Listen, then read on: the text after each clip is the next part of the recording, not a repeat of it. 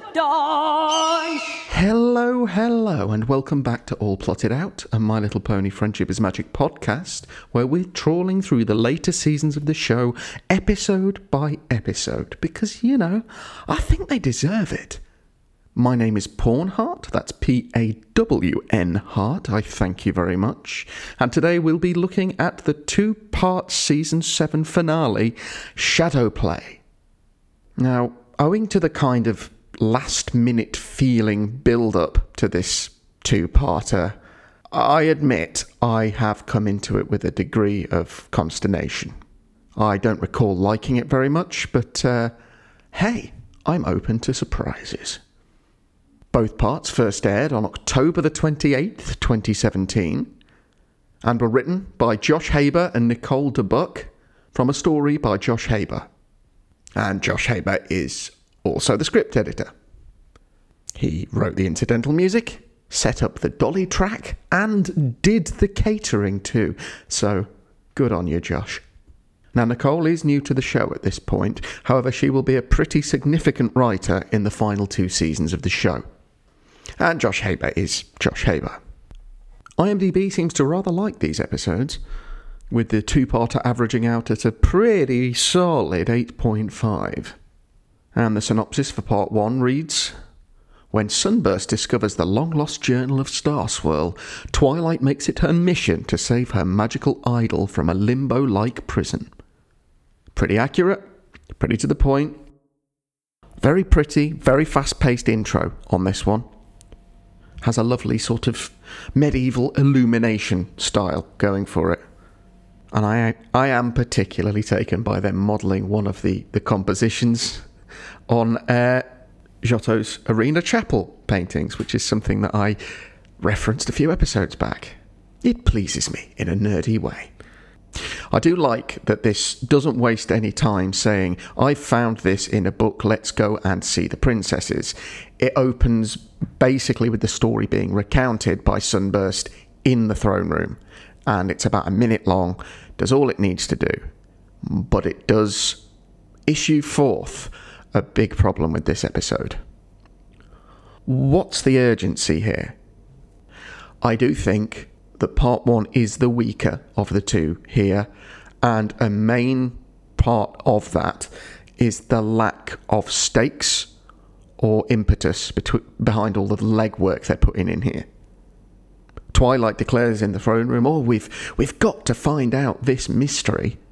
We've got to work out what happened to these ponies 1,000 years ago.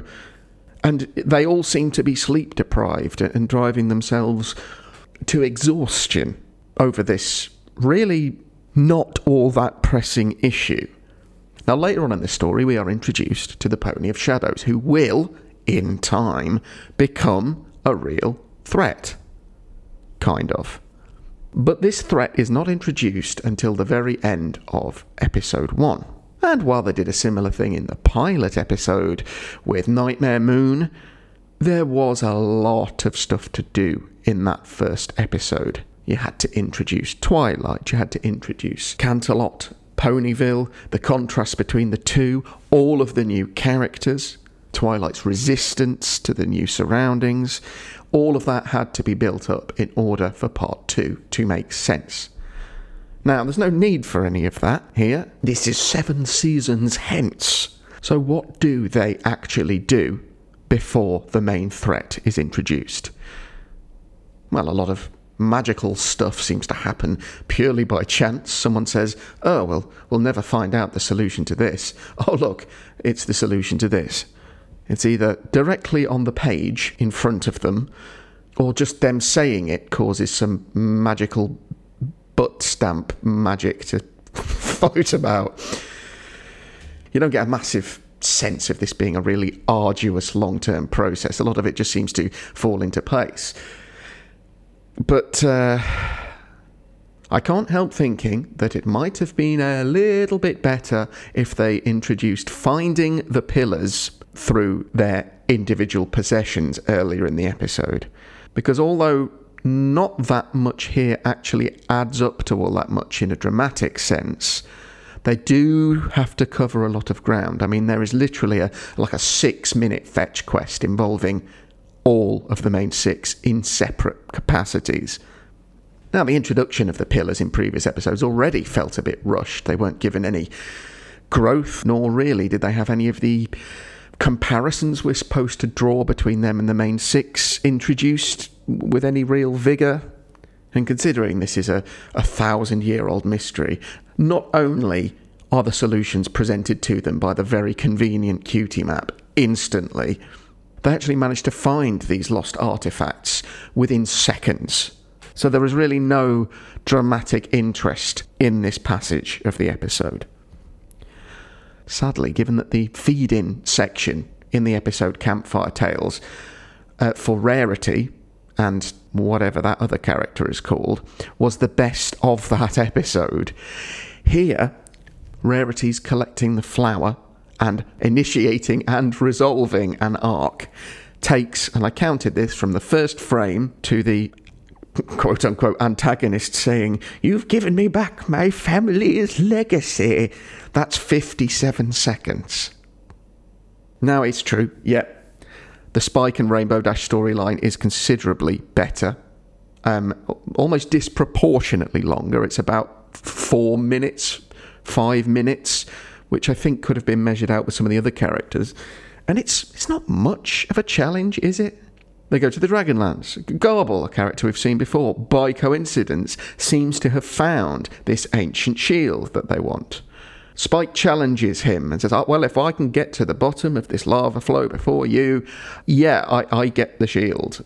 And Garble's like, pony. And so they do that.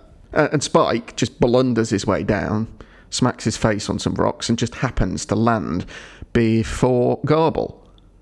Which isn't exactly fair, because Garble was actually the one observing the rules here. But it's all right, because they have a chance to redeem themselves and restore honour to this competition. So Rainbow Dash challenges him back up the lava flow and then basically nicks the shield behind his back. You should not, in these circumstances, be siding with Garble, I think. And that's an issue. Hey, Twilight, look what me and Spike stole. Given that all of this is quite rushed, I do like the fact that they lean into this a little bit with Pinky. Like it is played for laughs that she just happens to find the object she's looking for. Oh, and that Applejack Broadhoof subplot. Very subplot. She manages to change a character's lifetime of cultural and professional conditioning by all of a sudden illustrating supernatural strength we've never seen before. It doesn't make any sense, it's silly, but it's thankfully brief. Now, one thing I will say for this is that while it is rushed, it is pacey. It's not a slow episode, so it at least has that in its favour. There's a lot going on, and it is very attractive to look at. Lots of interesting compositions of shots, interesting colour schemes, new environments. I mean, this actually ratchets up even more in part 2 when they go to Hollow Shades, but we'll come to that. It is also nice to see the main 6 interacting like this, working together and helping each other, and each bringing their little dash of flavour to it. Doesn't feel like we get this as often anymore. So we get nice little character bits for each. I love Fluttershy stroking the stone, knocking a bit off, and then trying clumsily to put it back into place. It's a sweet little hidden moment for her there. But as a segue into my next big point, I also like Rarity's line. We understand you're excited, but that's all we understand. This is in response to Twilight's enthusiasm for bringing back the Pillars of Friendship and the methods to do this that she's laid out. Perhaps what sticks in my craw about this episode more than anything else is the lack of justification. If the Pony of Shadows had been introduced earlier in the episode to give an idea of an actual threat to modern Equestria, it might have given some rationale for bringing back the only ponies who knew how to fight it. However, We are not introduced to this, as mentioned before, until right at the end of the episode. And Twilight's justification for bringing back these ponies with such urgency is really shaky. Now, character-wise, it is understandable that she is excited to meet Starswell the Bearded, a real hero of hers, and that it does plant some nice seeds for the next episode. But, and this is quoting her directly, her main justification for bringing him back, bringing the others back, without knowing what happened to them, why they disappeared at the same time as the Pony of Shadows, and various other worrying unknowns, is Equestria would be safer with him in it. We have to save him. That's very broad. That's very broad. And I don't think it is worth the implied danger here. And what do you know?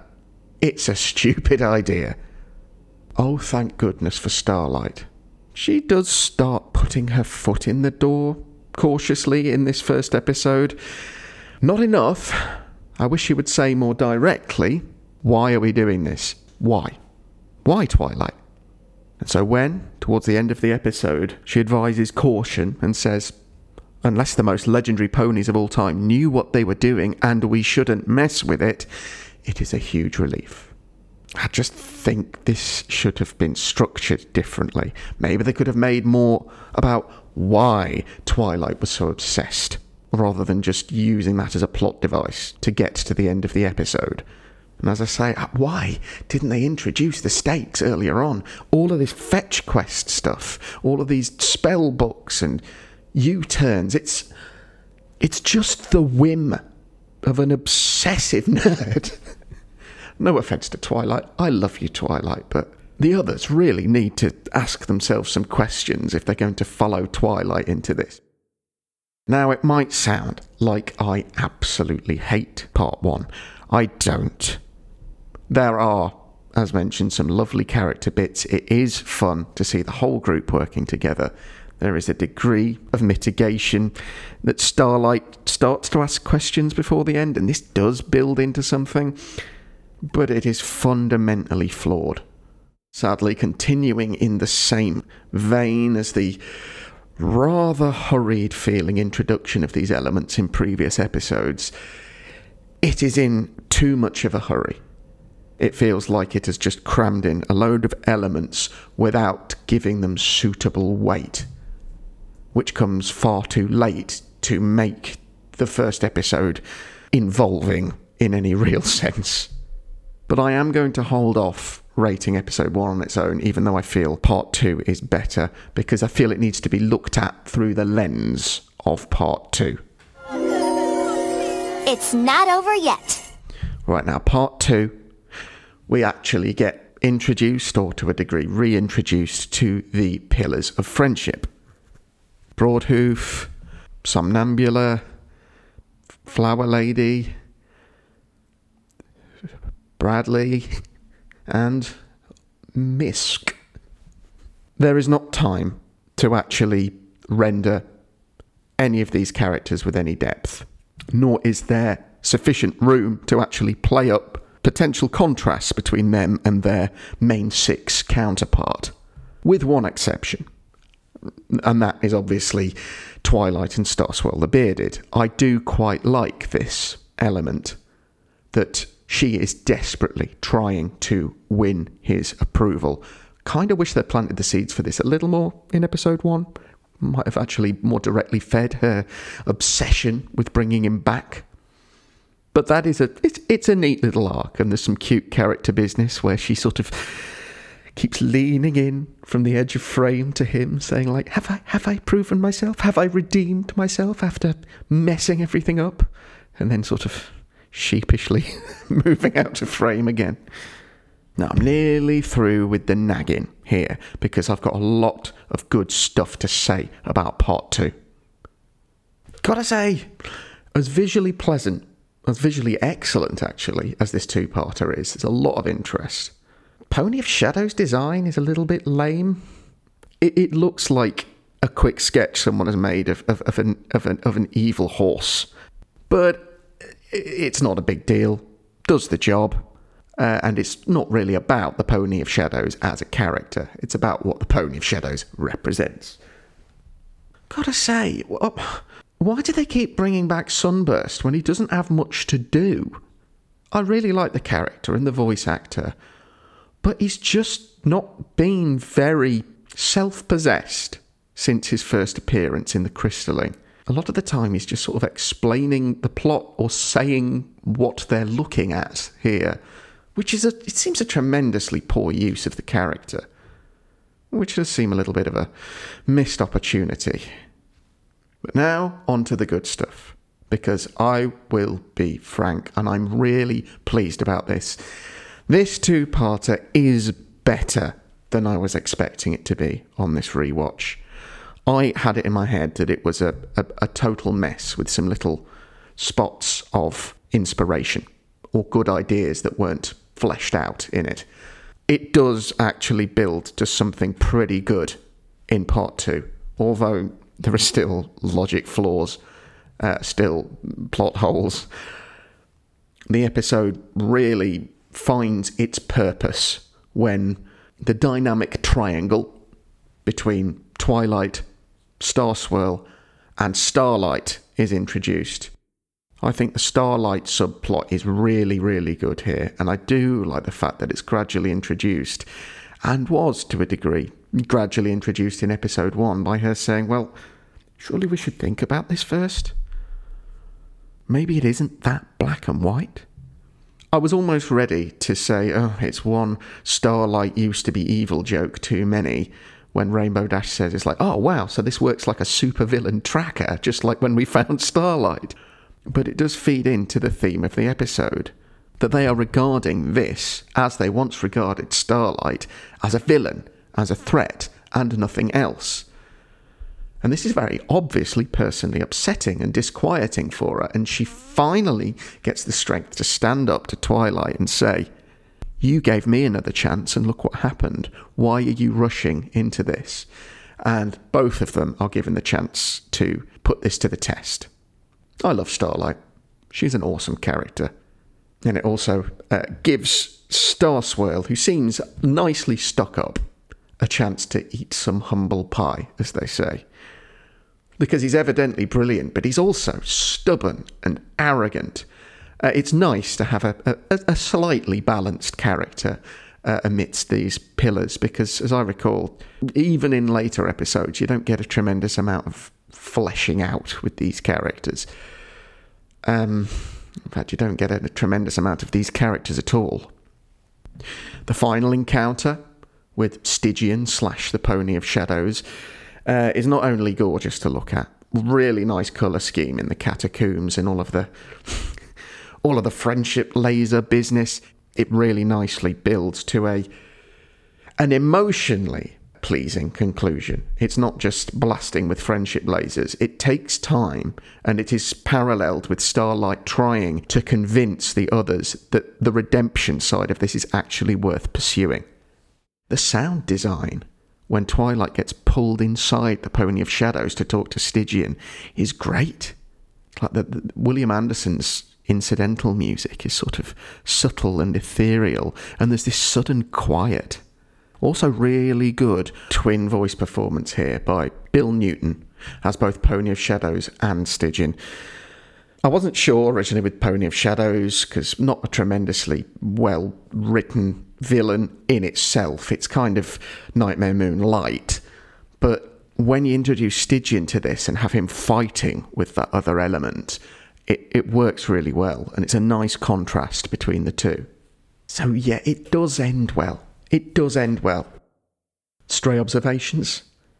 There is a slightly twisted part of me that wishes at the end of part 1, when the main 6 sort of systematically save the pillars from the falling rocks, and after all of this to do, the pillars of friendship had just been crushed. So like a fate worse than Limbo. And maybe that would have forced a bit of perspective, like, oh, well, that's that, I guess. Because honestly, nothing would have changed. There was no threat still by that point. But anyway, there are some accents in this episode, aren't there? I cannot speak for the, I guess, Egyptian accent being given for Somnambula, but I can certainly speak for the Scottish, possibly, accent of Broadhoof. It's really bad. Unfortunately, he does return. I think there's a bit of fan love for this character. All I can say is, good for you. Good for you, I guess. Also, nice little shout out to the Equestria Girls lore here with the appearance of the 3 sirens from Rainbow Rocks. It's not a scripted reference, so I think it was probably just a cool Easter egg put in by the storyboard artists, possibly. However, it's been a while since I've seen Rainbow Rocks. The pillars here seem to throw them into some sort of parallel dimension or a shadow dimension of some kind. Is that them chucking them into the Equestria Girls universe? In which case, that's the equivalent of, like, demonic landfill. It's still a problem. It's just hidden. Just be honest with them. I'm sure they'll understand where you're coming from. So, yeah. This is stronger than I feared.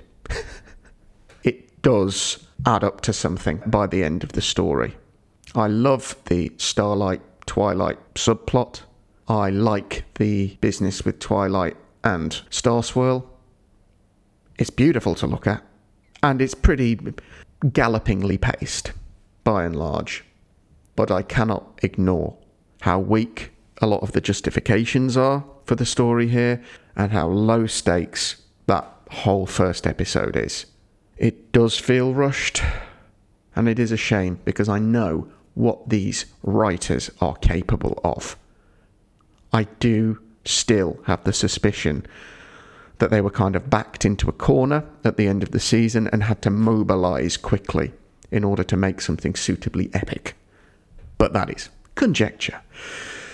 Anyway, it's not bad, this, but a little more time and polish, it could have been really good. 6.5. Just wanted to make sure you're ready for your big ceremony today. Yep. Oh, I still can't believe my friends and I are getting medals of honor. So, we're there. End of season 7.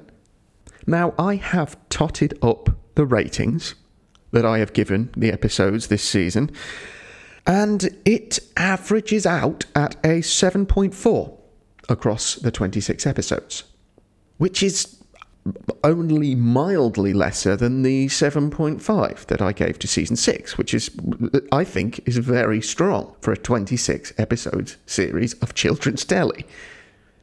I did assume going in that the weaker aspects of this season would weigh it down considerably, but that hasn't really necessarily been the case. It isn't actually that much different quality-wise from season 6.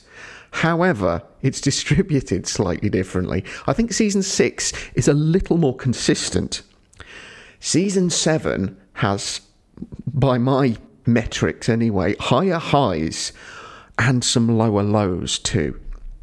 There are 2 episodes in this season that I gave 10. I didn't give a single 10 in season 6, as much as I really enjoyed the season. And yeah, okay, while I was weighing in heavily with the peaks and troughs levelling out motif here, I've got to say, there are actually only 2 episodes that score 5 or less in season 7. The problem there being that they both score less, in my estimation, than any episode in season 6. We will come back to these episodes. Season 7 is not as refreshing in a lot of ways as season 6 was. There are fewer new elements. There are fewer lasting new character introductions. We were rather spoilt in season 6 with introductions like Gabby and Thorax, Ember and Quibblepants. Whereas season 7, it's I think it can positively be framed as reinforcing existing strengths. And there is something nicely to the point and solid and consolidatory about Season 7. A lot more main 6 business than in Season 6, and a lot of it is better, I feel, than the main 6 business in the previous season. There are some lovely, quiet main 6 character episodes here, where Season 6 tended to excel when it was going outside the main characters. Stuff like No Second Prances and Dungeons and Discords et al. But yeah, I think in conclusion, I mean, it has its wobbles. It's not likely to be the most memorable season, in part because while it starts the first couple of episodes really well, it's not a two-parter. It's not like a huge statement. And the finale is one of the weaker two-parters, I feel. But by and large, it's really solid.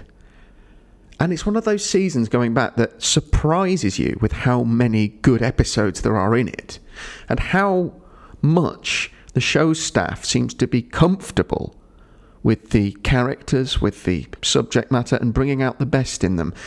This feels like it brings more dimension back to the main cast than Season 6 did, I feel. I hate losing. It's time to look at those Spotify polls. Now, obviously, I only started these sort of mid-season, so it's not exactly going to be comprehensive. But there's a couple that I wanted to talk about results-wise, because they're quite interesting. One I am very much on board with. Yeah, there was a landslide, well, as much as there can be, from a relatively small pool of votes at this point, in favour of Discordant Harmony, speaking of great main 6 character episodes, against Not Asking for Trouble. That's a really unfair matchup, because Not Asking for Trouble is a decent episode, but Discordant Harmony is wonderful. And yeah, it seems a lot of listeners agree. Now, this does not surprise me at all. The most voted on, again, not a huge number at this point, but it's from my most contentious episode, probably, which was the pairing of the perfect pair with Fame and Misfortune. Now, I tried my best to be balanced, but I knew fundamentally I wasn't exactly going to win masses of support with my opinions on the perfect pair, which I think really has its merits, but I think is more flawed than people acknowledge as an episode in its own right rather than a concept. Though I am pleased that while one of the votes for Fame and Misfortune is me, I'll be honest, someone has joined me in defence of that episode. Because it's not only that the perfect pair is beloved, I think it's also that some fans take issue with Fame and Misfortune in the way it handles fandom, and I can understand it. But I just think it's a much better and more necessary episode than people give it credit for. And it's a shame that M.A. Larson has all but disowned it because, I think, of the fan backlash. I'm sure there's a lot of you who actually quite like it and are maybe just like, well, yeah, it's fine, but it's no the perfect pair. But yeah, cool. If the perfect pair pushes your buttons and means a lot to you, I can't argue with that. And evidently it means a lot to a great many of you, so yeah, more power to you. I just wish I could love it as much as you do. Thank you everyone who voted. I will be doing the same thing next season and opening the poll up on my Twitter account at AllPlottedOut, where I show up a fair bit now. The next poll will be something a little bit different, given the subject of the next episode. So yeah, please vote. Right, it's awards time.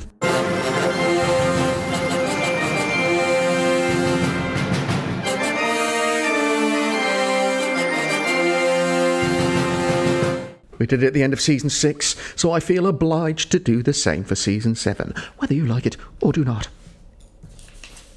Yeah, if you don't like it, I am sorry. So, first up, Best New Character. Now, as mentioned before, this isn't exactly a great crop compared to Season 6. There are a few new additions that aren't all that fleshed out. First appearances by Rainbow Dash's parents, and the reappearance, I should say, of Twilight's parents. It's the first time they've actually been established as characters, really. Neither of them are tremendously interesting at this point. And, of course, we have the pillars of friendship. I will be diplomatic and say that at this point I don't think it is fair to assess them owing to their lack of development. Yeah, that was nice and weaselly, wasn't it? Yeah, I mean, there were three new characters, none of whom are like high echelon in the show's whole output. But I think they do add something interesting each. I would like to give an honourable mention to Kettlecorn, who's a side character and a one-joke character, but I love Kettlecorn. With her circles and her haikus, she was a much-needed bit of comic relief in that episode, but I don't think I can put her in the main ranking, unfortunately. So yeah, the runners-up. Rumble from Marks and Recreation. Interesting character, primarily because he brought a new perspective on Cutie Marks. I like the dynamic shift that he brought to the Cutie Mark Crusaders story. Second, Pharynx. Again, in a sort of meta way, it's more commentary on something that's been established in the show, which is that, you know, you assume everybody would be cool with the new friendship and love aesthetic that these characters bring, but of course there are going to be dissenters. And what is nice about Pharynx is that not only did he show a kind of logical opposite argument to the new order brought by his brother, fascist overtones not intended there, he did learn to find his place and be appreciated. I liked the balance that episode brought, even though the episode itself didn't quite live up to its potential, I felt. Number one, and this is largely due to a single reason, is Grandpère from The Perfect Pair. Now, yeah, I'm not the biggest fan of The Perfect Pair as a whole, in its realisation. I do love the ideas behind it, but Grandpère is a fundamentally likeable and nuanced character. There is real conflict there, but he comes across as a decent pony. But, let's be frank, the main reason is the voice performance by William Shatner, which is shockingly lovely. It's warm and wise and full of experience. It's a really unique voice turn. Glad you like it. Second award, Best recurring character. Yep, this is a season that reinforces existing strengths, should we say. So there's not going to be many huge surprises in this. Honourable mentions to Spike again. They just get Spike right all the time now. He's a great character. He just has not had much forefront action at all this time, which is a shame. But he is a smashing character that doesn't often get his due. So the runner-ups, Rainbow Dash. Now, she didn't have a great season 6. And as others have pointed out, she kind of fell into a rut for a while that she would make her own problem for an episode and then just have to be pulled back by her friends, which happened a few times with Newbie Dash and 28 Pranks Later and others. She wasn't treated well at all in season 6. Here, well, yeah, she does in some ways make her own problem in Parental Guidance. It does show an interesting new facet to the character, and she isn't just being mean and callous for the sake of it. There's history behind her actions there. But also it feels that in episodes like Daring Done and Secrets and Pies, a little bit of balance is being restored, that we should remember that she is this determined, capable, compassionate character who can just jump to the wrong conclusions. Again, it's not been a major banner season for Rainbow Dash, but I think there's been a good deal done with rounding her character out. Number one, it's Rarity. I really like how well-rounded her depiction has been this season. Even though it's an Applejack-centric episode, she is the sort of responsible and relatable backbone to Honest Apple, which it is not a masterpiece, but I very much appreciate her and her motivations in that episode. She comes across as responsible and kind, even though her logic might be a little flawed. She pretty much carries Campfire Tales on her back by not only presenting the story in an interesting way, and, as I mentioned in that episode, giving the title to the season finale through her shadow puppetry, as implausible as it is. It's actually the only story that actually relates to her and her beliefs and actually has a character arc, so that's cool. She had a really good bit of character development in Forever Philly, which is a game of two halves, to be sure, but the Sweetie Belle and Rarity part is really, really good. And again, it's well-intentioned on her part, the mistakes she's made. There's nothing mean about them.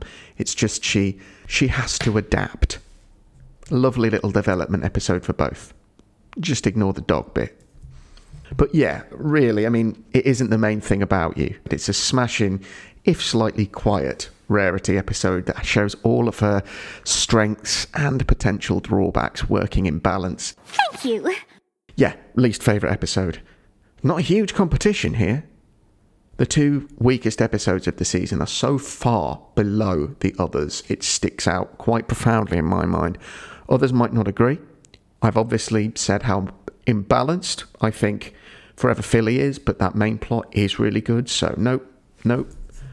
It is a war, and it really is a war of attrition between Fluttershy Leans In and A Flurry of Emotions. Flurry of Emotions was a tonal mess and very cyclical and repetitive in its realisation. It seemed to be aiming at toddlers and married couples, but nothing in between, and so it kind of fell flat and failed to resolve its message at the end as well. Just really not good.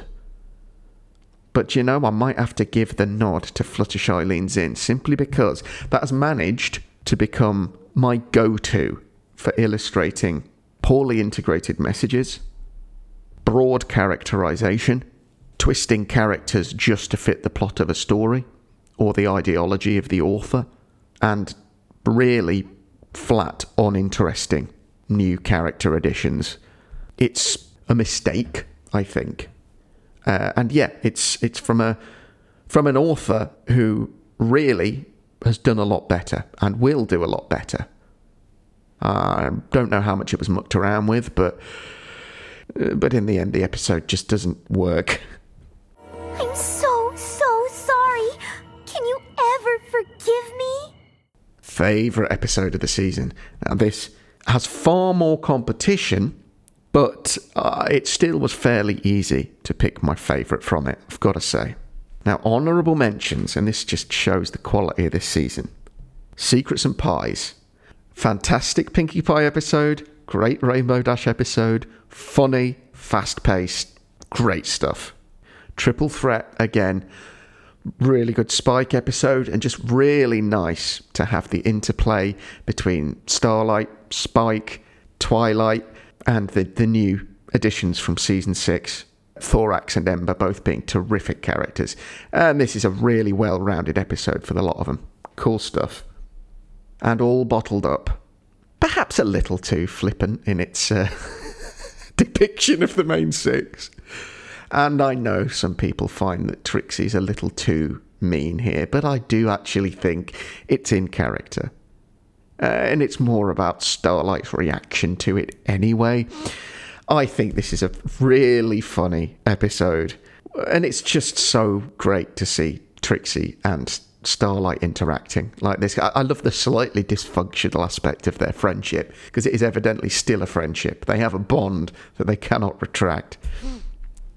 But now, the top 5. Number 5, It Isn't the Main Thing About You. Really well-rounded Rarity episode. Not much wrong with this at all. Number 4, Once Upon a Zeppelin. Really memorable premise.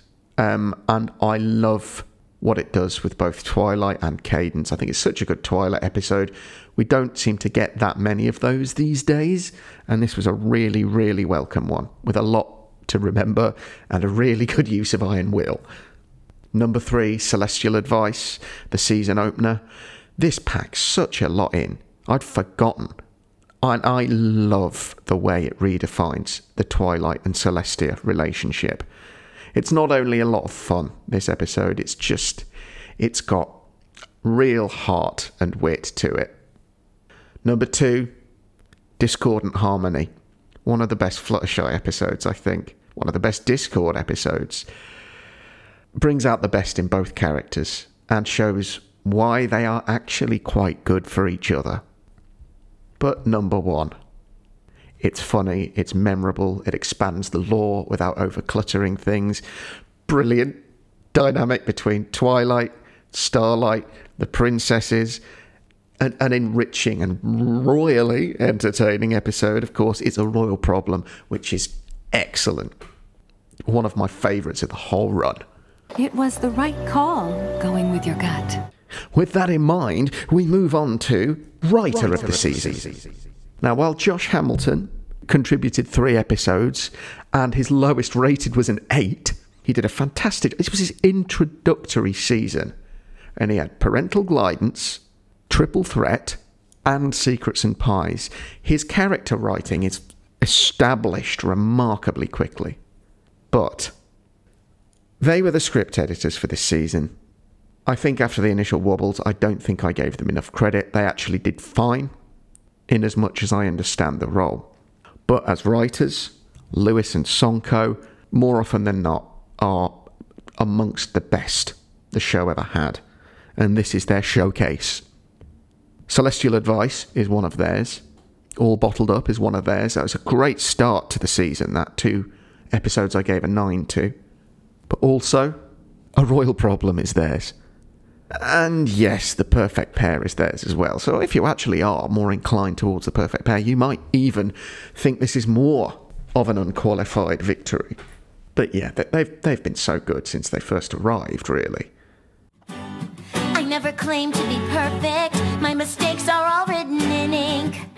None of us claim to be perfect, and it's sad if that's what you all think.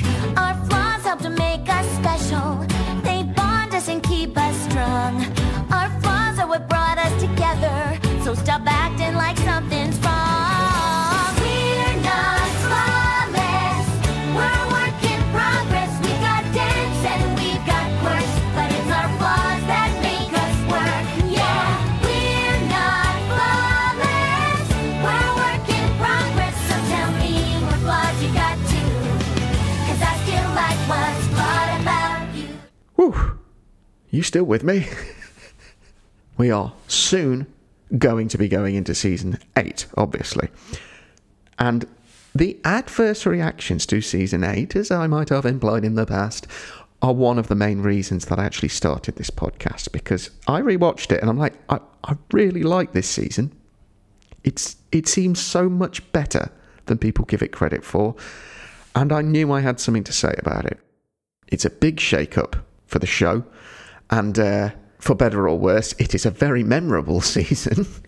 But first, before any of that, we've got a little movie to cover. So yeah, I hope you will join me next episode when we'll be looking at My Little Pony, the movie. Not to be confused with the My Little Pony movie from the 80s or My Little Pony, A New Generation from 2021. Gives me an idea for a poll. Hey, Madame Curie, I've got an idea for you. Bet you didn't know Marie Curie was Polish. Neither did I, actually, for that matter. You learn something every day. So yeah, thank you. Thank you for joining me on this ride. We're halfway there in my original plotted trajectory for the show. And I'm really enjoying this, and I do hope you're enjoying it too. Got any problems, troubles, conundrums, or any other sort of issues, major or minor, that I, as a good friend, could help you solve? I'd like to thank everybody who has voted, or reacted, or sent things through. I would love to hear from more of you, have more of your opinions. If you think I'm bang out of line about something, as long as it's constructively done, please let me know. One of the ways in which you can do this, as always, is to contact me by email, allplottedout@outlook.com, all lowercase, all one word, allplottedout@outlook.com, or you can contact me on Twitter @allplottedout. There'll be polls for the next episode and for all the episodes going forward, both on Spotify and on Twitter. So yeah, please let me know your thoughts. But until next time, stay safe, stay well, stay tolerant, and Ray Manzarek from The Doors is Polish? A lot of famous Poles. If you take anything away from this season, make it that. Maybe the later books are slightly more realistic than I gave them credit for.